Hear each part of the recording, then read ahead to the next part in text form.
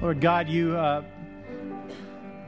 love is so beautiful, and you care for us so deeply, and you have every second of our day, every minute, every hour, every bit of our year watched over and protected and loved. And Lord God, we thank you that you are with us every breath that we take. And we pray that during this time that we would understand more deeply how much you love us, to receive the depths of your love, and to then understand what it means to express it to one another as you express it to us. And we pray this in Jesus' holy name. And all God's people said, Amen. Please have a seat. Good morning. How are you guys doing? Or Happy New Year. No, not yet. I'm not going to say it, huh? So that clock, by the way, is a countdown clock to New Year's Eve. Because I'm just done with New York taking all of the fun. At 9 o'clock, everybody says, oh, I already saw it in New York. It's New Year's, go to bed. No. So we just moved the clock up by 9 hours. And so now we're celebrating New Year's at noon. So anyway, pretty soon they'll be doing a live feed from Paso Robles in New York City. And then they can all go to bed at 1 o'clock in the afternoon. Or 9 or whatever. I don't know what time it would be there. Would it be 4 p.m.? Yeah. Well, happy 4 p.m., New York. Anyway, so today we are beginning the This Is Love series, and it's an awesome series. It's really one of my favorite series that we've ever done here. And this Is Love. People ask me, where did the premise for this series come from? And it was pretty simple. When we have dinner parties at my house, I have a couple of jobs. One of them is dinner party sounds so formal. When people come over for hot dogs and hamburgers at our house for play dates with their kids run all over the house and all over the backyard. And one of the nice things I do for those parents and also for myself, so my house isn't too dirty, is I go in the backyard and I clean up landmines. Do you know what landmines are? Does anybody know what a landmine is? When you have a dog, a landmine is a little piece of turd. It's a turd in the backyard. And so basically, I go out with my little doggy bag, and the bag is to separate the skin from the turd. And then I go into there, and then my kids, there see some kids in here. I'll say poop. How's that? Isn't that even funnier? So then we reach down, and I was picking up, kind of the good ones, the not so good ones, and kind of like doing a quadrant section of the backyard, like try to get every single piece, because if there's a missing one, I get it tracked all over my house, and then people don't come back for play dates because they don't like what their kids' shoes look like at the end of the date. So I'm picking it up, and as I'm picking it up, this like scripture comes into my mind. This is love. No, it's not the one you're thinking of. But no, it's a different one. The words, this is love. And I have a friend who said, I'm never going to get a dog because I don't want to pick up landmines all the time. And I say, that's why I have a small dog, so that my landmines are small. But my wife wants a big dog. Never happen. Not unless it's her job from then on. Anyway, so I'm picking up the landmines, and I'm thinking to myself, you know what? I'm not bitter about this in any way. I actually feel fine with it because I love my dog so much. I wouldn't trade my dog for anything in the world. Picking up landmines is no problem when you love your dog. If you're a parent, you know what I'm talking about. Some parent said, you know what? I know what you're talking about from changing diapers. Because they remember the time when there was like an explosion. But the explosion was because, when you're changing diapers, you kind of lean the legs forward. And the explosion she said, it just went all over her face, just like that. And she said, the only thing that can explain this, and she said she thought the same thing. It popped into her head. This is love. And it's a Christian thing. Only Christians think this. I'm sure of it. But because actually I was thinking about it. The world provides such a messed up concept of love. It's all sanitized. It's like clean. It's like this thing that's like, oh, it's so perfect. And also it's so like connected only to eroticism and only to the things that just mess up love. And actually, that's not the love that God is expressing to us. And the scripture, there's actually a scripture, we're looking at it today, and the scripture actually says the words, this is love. And one of the things that I love about this scripture is it starts in the book of 1 John. There's a book called 1 John, 2 John, and 3 John. By the way, my brother, when he was at Princeton Seminary, he said that's what they named the bathroom stalls in his dorm room. 1 John, 2 John, and 3 John. Anyway, we could do that out here to help with memory verses or something like that. So anyway, 1 John is apparently written by the same author as the Gospel of John. Now, if you think about it, Gospel of John, John refers to himself as the one whom Jesus loved. When Jesus is on the cross, he looks down at John, who is there. John's the only one there. And then his mother is there, and he says, John, this is your mother. He asks John to care for and love his own mother as he's hanging there, bloodied, dying on the cross. And so that John is the one who's writing the scripture to us, and he's saying, hey, you know what? I really want you guys to have a clear understanding. And he kind of says, hey, you know what? I know you already know this, but you need to hear it again. That there's something that God is calling us to, that if we don't do this thing, this love thing, then all of the rest doesn't matter. But if you read 1 John, it is the most complicated, confusing, like maze of ideas. He goes through sin, and he talks about doing this thing and that thing, and how like we can conquer sin and we can't. There's sins that we can't, all this other stuff, yada, yada, yada. And then in the middle of it, he comes down, and it's all great scripture, but he comes down to this one sentence that is amazing. And it's these words, and it says, beloved, let's love one another. I love it. Let's just love one another. And the word that is used in Scripture is actually the word agape. So he's actually not using the word. So by the way, agape is like a term like cool. Okay? It's like a co-opted term. Does cool mean cool? No. It means cool, right? Does not mean not? No, not. Or what are some other words that are similar to that we use? That anyway, you can't think of them. That's right. So what John is doing is co-opting a word that almost no one used. In all of Greek literature, the word agape is used 4 times, period. Nobody used it.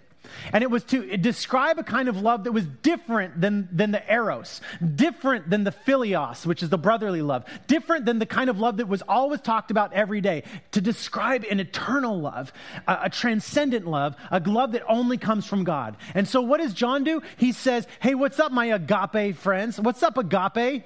Agape ones? That's how he calls them, the beloved ones.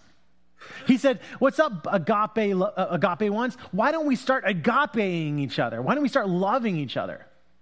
And so this scripture is amazing. And by the way, I don't know, how many of you never want to make New Year's resolutions ever again in your life? Like that's you've decided, I'm done with it. And the reason I know why, because you make the New Year's resolutions and then what happens? Yeah, you feel like a failure, right? That is the very reason I say it's a good idea to make New Year's resolutions. Because you recognize your own failure and that you need God. And by the way, anybody who's ever set a New Year's resolution to lose 50 pounds, they feel like a failure because they don't lose 50 pounds. But you know what? Usually they lose 4 or 3. But if you don't make a New Year's resolution, you're not going to lose anything. So by the way, that's a tangential thing that might change your life. Who knows? So that's kind of like what John's gospel is. He's talking about all these things like New Year's resolutions, all these things that could perfect you in your life, that could make you more perfect.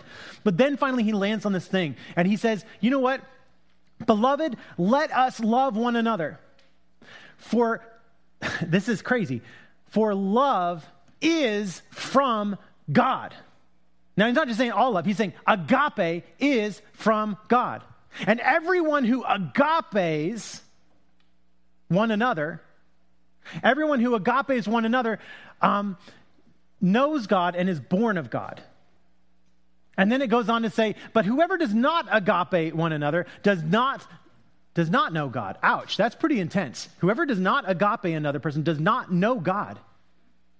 He's drawing a line, a very firm line, and saying, I got to be clear about this. If you're not agapeing one another, if you're not loving another with that agape of God, then you don't know God, because it says, and it has this almost equal sign. You could draw it in an equation. For God is agape.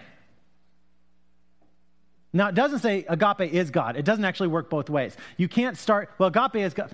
You can't say love is God, because that's creating an idol. It's saying that God is, the very essence of God is agape. Now, with New Year's resolutions, I believe that what John is saying, he's saying, I want to suggest a New Year's resolution that's different. Now, my New Year's resolutions in the past have been like, I want to lose some weight, like I want to, and then when I had already lost my weight, I'm like, what am I going to do now? I'm going to gain, you're going to get huge guns. I'm going to go to the gym. Other New Year's resolutions have been, I'm going to finish seminary, finish my master's degree. Another one has been, this year I'm going to propose to my girlfriend. And I did it. And those were New Year's resolutions that were always like, and when you're thinking of New Year's resolution, you're always like trying to perfect, right? Like make your life a little bit more perfect, more beautiful, hopefully more Christ-like in a different way. But John is saying, you know what? You need a life resolution. You need a complete resolution that is for your life, and it's different than a New Year's resolution. The life resolution that he is suggesting is let us love one another. That your New Year's resolution would be this powerful statement of, beloved, let us love one another. Or essentially, here's another way of rewording it. Let's be God's agape in the world. Like, that's a crazy concept, to be a God's agape in the world. And by the way, you're starting to think to yourself, that's not even possible. Like, I can't be God's agape in the world. The minute I try to do that New Year's resolution, I'm going to fail. I'm going to just like that New Year's last night, I had a resolution to like lose tons of weight like a month ago. Last night, I was eating a whole thing of Ben & Jerry's Tonight Dough, which is incredible. It tastes like heaven. Confused by that. But then that was after like 50 Lindor chocolates, which was like after like every other cookie that was left in my house. I know you feel bad for me right now, right? But I failed at that. Now, how am I ever going to achieve a true New Year's resolution to be God's agape in the world? Not a chance. I'm going to walk away from it. Don't talk to me anymore. That's exactly what John wants you to know. He wants you to know it's not possible for you to be God's agape in the world, not by your own power. That's where the gospel comes in and it says, God is able, this is from Ephesians, it's not in our scripture today, but God is able to accomplish far more than you can ever even ask or ever than you can even imagine. Try to think of the biggest thing in the world that you could ever ask or imagine for yourself. God is able to accomplish 10 times more than that. That's awesome. Now listen how the scripture continues. It says these words, now God's love was revealed among us in this way. Now that says that there was something that you couldn't see before. That was not available. It was not like readily available to the world, but then God revealed it. He opened it up. He showed everything about his agape. Everything. Actually, the scripture says there's no more mysteries. Once Jesus Christ, if anyone says, hey, there's a real secret I'd like to tell you about faith and mystery, there's some secret code, you could tell them, that's not what the Bible says. The Bible says everything is made known to us through Jesus Christ. Everything is plainly made known to us. We don't need to know there's no secrets. Jesus makes it all known. That's probably for some people a big revealing. That's what John is saying. He's actually speaking to the Gnostics at the time that would have come in and say, there's a secret, and if you come over here, you can be part of the real church. John's saying, this is the only truth, and it was revealed. Everything has already been revealed to everybody. And it says these words, God sent his only son into the world so that we might live through him. So that we might live through him. And there's the words, and I want you to read this just like first 4 words. Read them with me. In this is, well, you guys are you awake? Okay, let's try it again. In this is love. There's the scripture right there. John is about to express to you and explain to you what love is. When you're trying to figure out what love is and you're out there picking up the dog poop in the backyard and you're trying to figure out all these things, he's about to tell you exactly what love is. And he says, in this is love, not that we loved God. Oh, you can keep reading with me. I like that. That's good. Who else wants to do that? You okay? Okay. Not that we loved God, but that he loved us and sent his son to be the atoning sacrifice for our sins. Like that's amazing. Now you have to kind of rewind for a moment and see Jesus hanging on the cross. You have to rewind for a moment and see that moment of pain where Mary's looking up at her son hanging on the cross and Jesus is looking down at his mother standing there watching this and saying, John, this is your mother now. You take her into your life. It's time that she experiences the agape from you. The pain, the depth of sacrifice. But it wasn't without a purpose.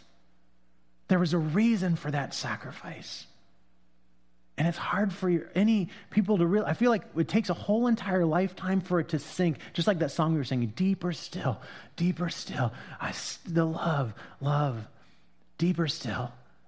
Just soaking in this depth of truth that God's purpose was to save you, was to rescue you from a life trajectory of always feeling like everything's all about New Year's resolutions that you're never going to accomplish and always feeling like a failure. But through Jesus Christ, you become a success. Through Jesus Christ, you experience victory. Through Jesus Christ, you are lifted up. And the scripture says it's not because we loved God. That's not why. God's not doing it like my dog. The reason I love my dog is because my dog is so awesome. My dog listens. Seriously, I am so proud of her. She'll Wendy knows my dog. My dog, you leave the front door open and she wanders a whole house away. I've had not bad dogs, but pretty bad dogs in the past. And they're harder to love. Can you imagine how hard it is to love us? Once you pull away all the veneer, God sees every thought that you have, and every time that you don't talk to God, or you do this thing or do that, you make a promise, you fall back on the promise, or you just ignore God for months on end. Do you know how hard, but at the same time, what the scripture says is that God doesn't love us because we love God. The first thing that happens, a lot of people get confused about this. The first thing that happens, this scripture is really clear. If you're wondering where this theology comes from, that it's God who loves us first, it's right there. God first loved us. God first loved us and sent his son to be the atoning sacrifice. Now, this is when John gets back to his central message. He says, beloved, agape ones. I love that. It's so cool. I'm always jealous of churches that call their church agape, because I think that's a really cool name for a church. Oh, Highlands is cool too. Agape ones, since God agaped us so much, we also ought to love one another. This is like John's surfer dude moment. Dude, God agaped us so much that we should agape each other. And he likes Bill and Ted's a little bit. I tried.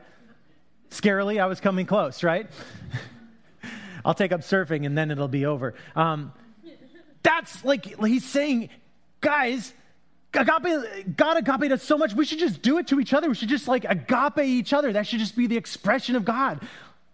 And I love how he's so into it. It's God, he leans in on it. God agaped us so much. Do you feel that God agapes you so much? Now, this is how it happens. It almost feels like it's impossible, but then John acknowledges the impossibility going through your mind. You're thinking, no, this is not possible. And John says, no one has ever seen God. We get that. But if we love one another, if we agape one another, God lives in us and his love is perfected in us. Suddenly that thing that you've been searching for your whole entire life, that perfection, it happens, it's accomplished through the love. I had a great pastor who brought up this is the Bible. Okay, there was a great pastor who brought up a treadmill up on into his worship service, and he started walking on the treadmill, and he said, now, have you noticed how hard it is to eat potato chips while you're on a treadmill? And he did it, and it's literally the most impossible thing in the world. When we are engaged in agapeing one another, when we are sent on missions, when we are engaged in loving one another, when we are spending time in community with one another, suddenly it becomes, the other things are almost impossible to imagine happening at the same time. It's only when we're left kind of, they say, to our own devices, when we're not in community, when we're not expressing that. And then it goes on to say, God lives in us and his love is perfected in us. By this we know that we abide in him and he in us because he has given us his Spirit. See, that whole impossible situation is not impossible anymore because we have the Spirit of God. We have the very essence of God in our life, the very essence of God giving us strength because of Jesus Christ. We have actually become this unity, this oneness, this at-one-ment, atonement that has been created because Jesus paid the ultimate price for us. Jesus conquered death. He didn't just die on a cross. He actually came back to life and conquered death and said, no, I want to make it clear. I have power over death. Not even death can finish this thing. Now, we have a lot of balloons up here, and I think it's so stinking cool. There's 1,000 of them. 2 of them popped, as Ben pointed out. So there's 998, which is amazing to me that there are 998 balloons. And I was thinking about, I don't know, is that amazing? No, they're like, that's stupid. He thinks that amazing. Well, the reason I think it's amazing is like we had 1,000 people here for Christmas Eve. Isn't that cool? Like if you look at these balloons, like that's like how many people were filled up with the good news of Jesus Christ on Christmas Eve 1 week ago. That's why everyone's still tired. No, I'm kidding. They're coming. Someone's clapping. Yes, I'm still tired. But a balloon is an interesting thing. There's like actually no life in a balloon. There's like nothing there. It's just empty. If you take a balloon, there's nothing there. Unless you fill it. If you fill it with air, then suddenly a balloon just gains life and gains purpose. It makes sense.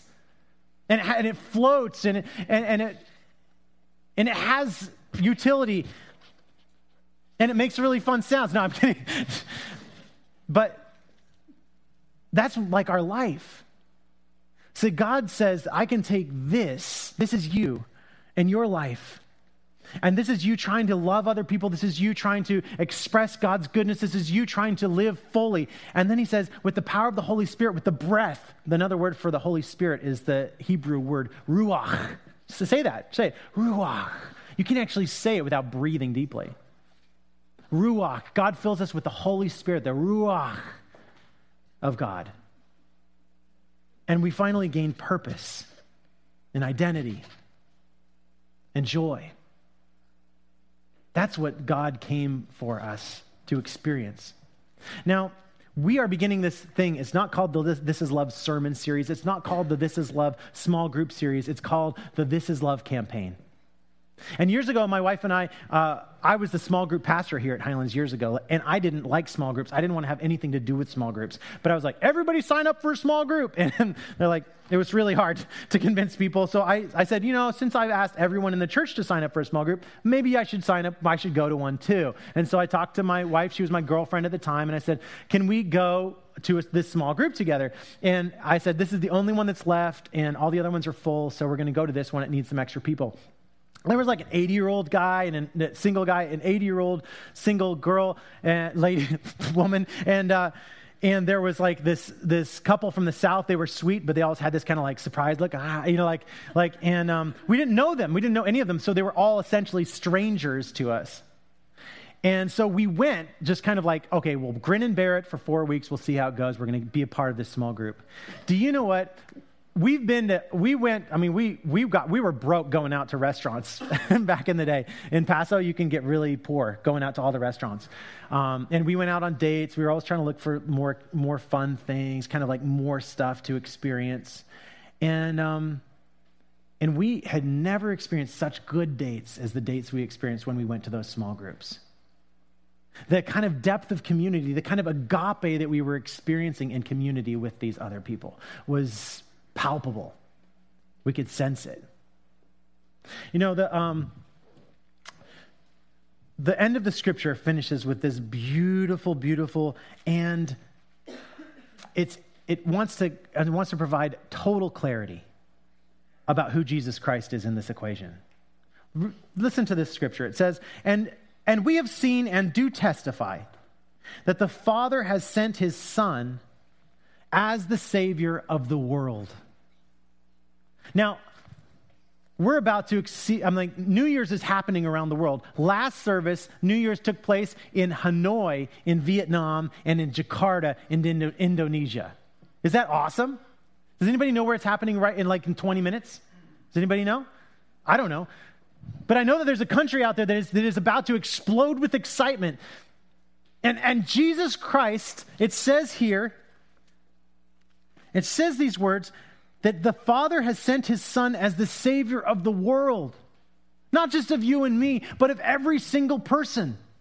Every single person that is celebrating out there tonight is looking for love. And I just remember those weird New Year's where you're always avoiding like New Year's is such one of the weirdest events connected to love, because if you're single at a New Year's party, you want to get away from the person who's so who are you kissing at midnight? You're and then you're oh, well, over here, let me see. So who are you kissing at midnight? And she's and then you get to that point and you're you've never met this person before in your life, and you're you're like, okay, just hope they don't have a disease or something. I don't know. And so then you go and you're just happy that the kiss is like just moderately polite or something like that, or just like and then you're just like thankful the moment's over, or else you just decide like that's not the right thing, and then you stand there in awkwardness, feeling as though maybe you're like not loved.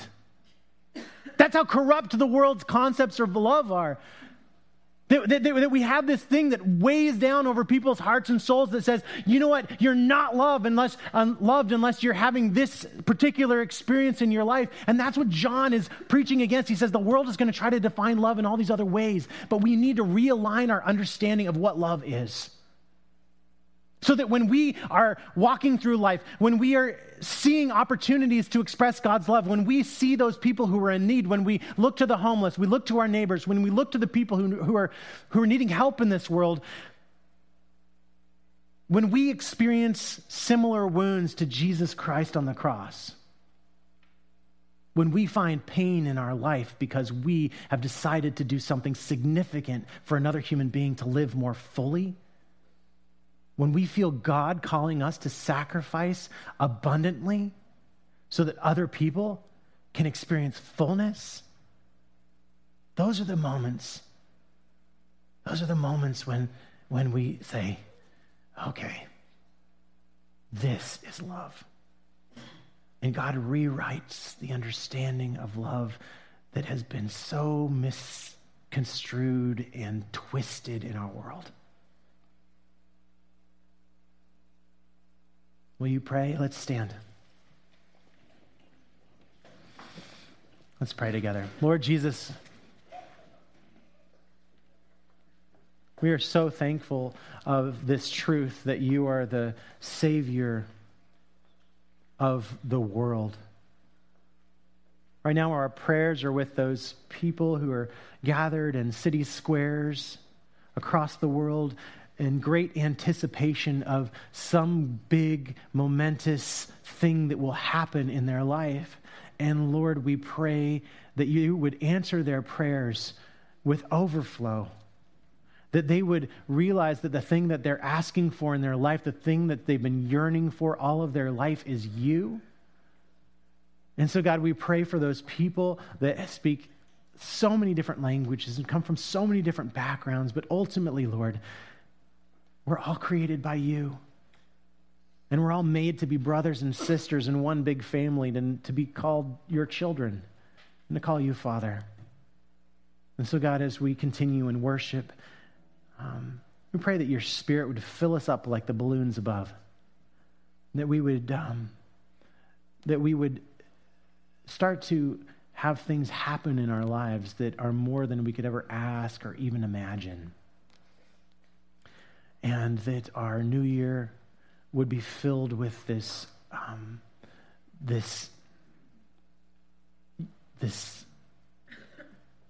ambition to be your agape to our neighbors and our coworkers and our kids and their friends and every single person in this world. And we pray this in Jesus' holy name. Amen.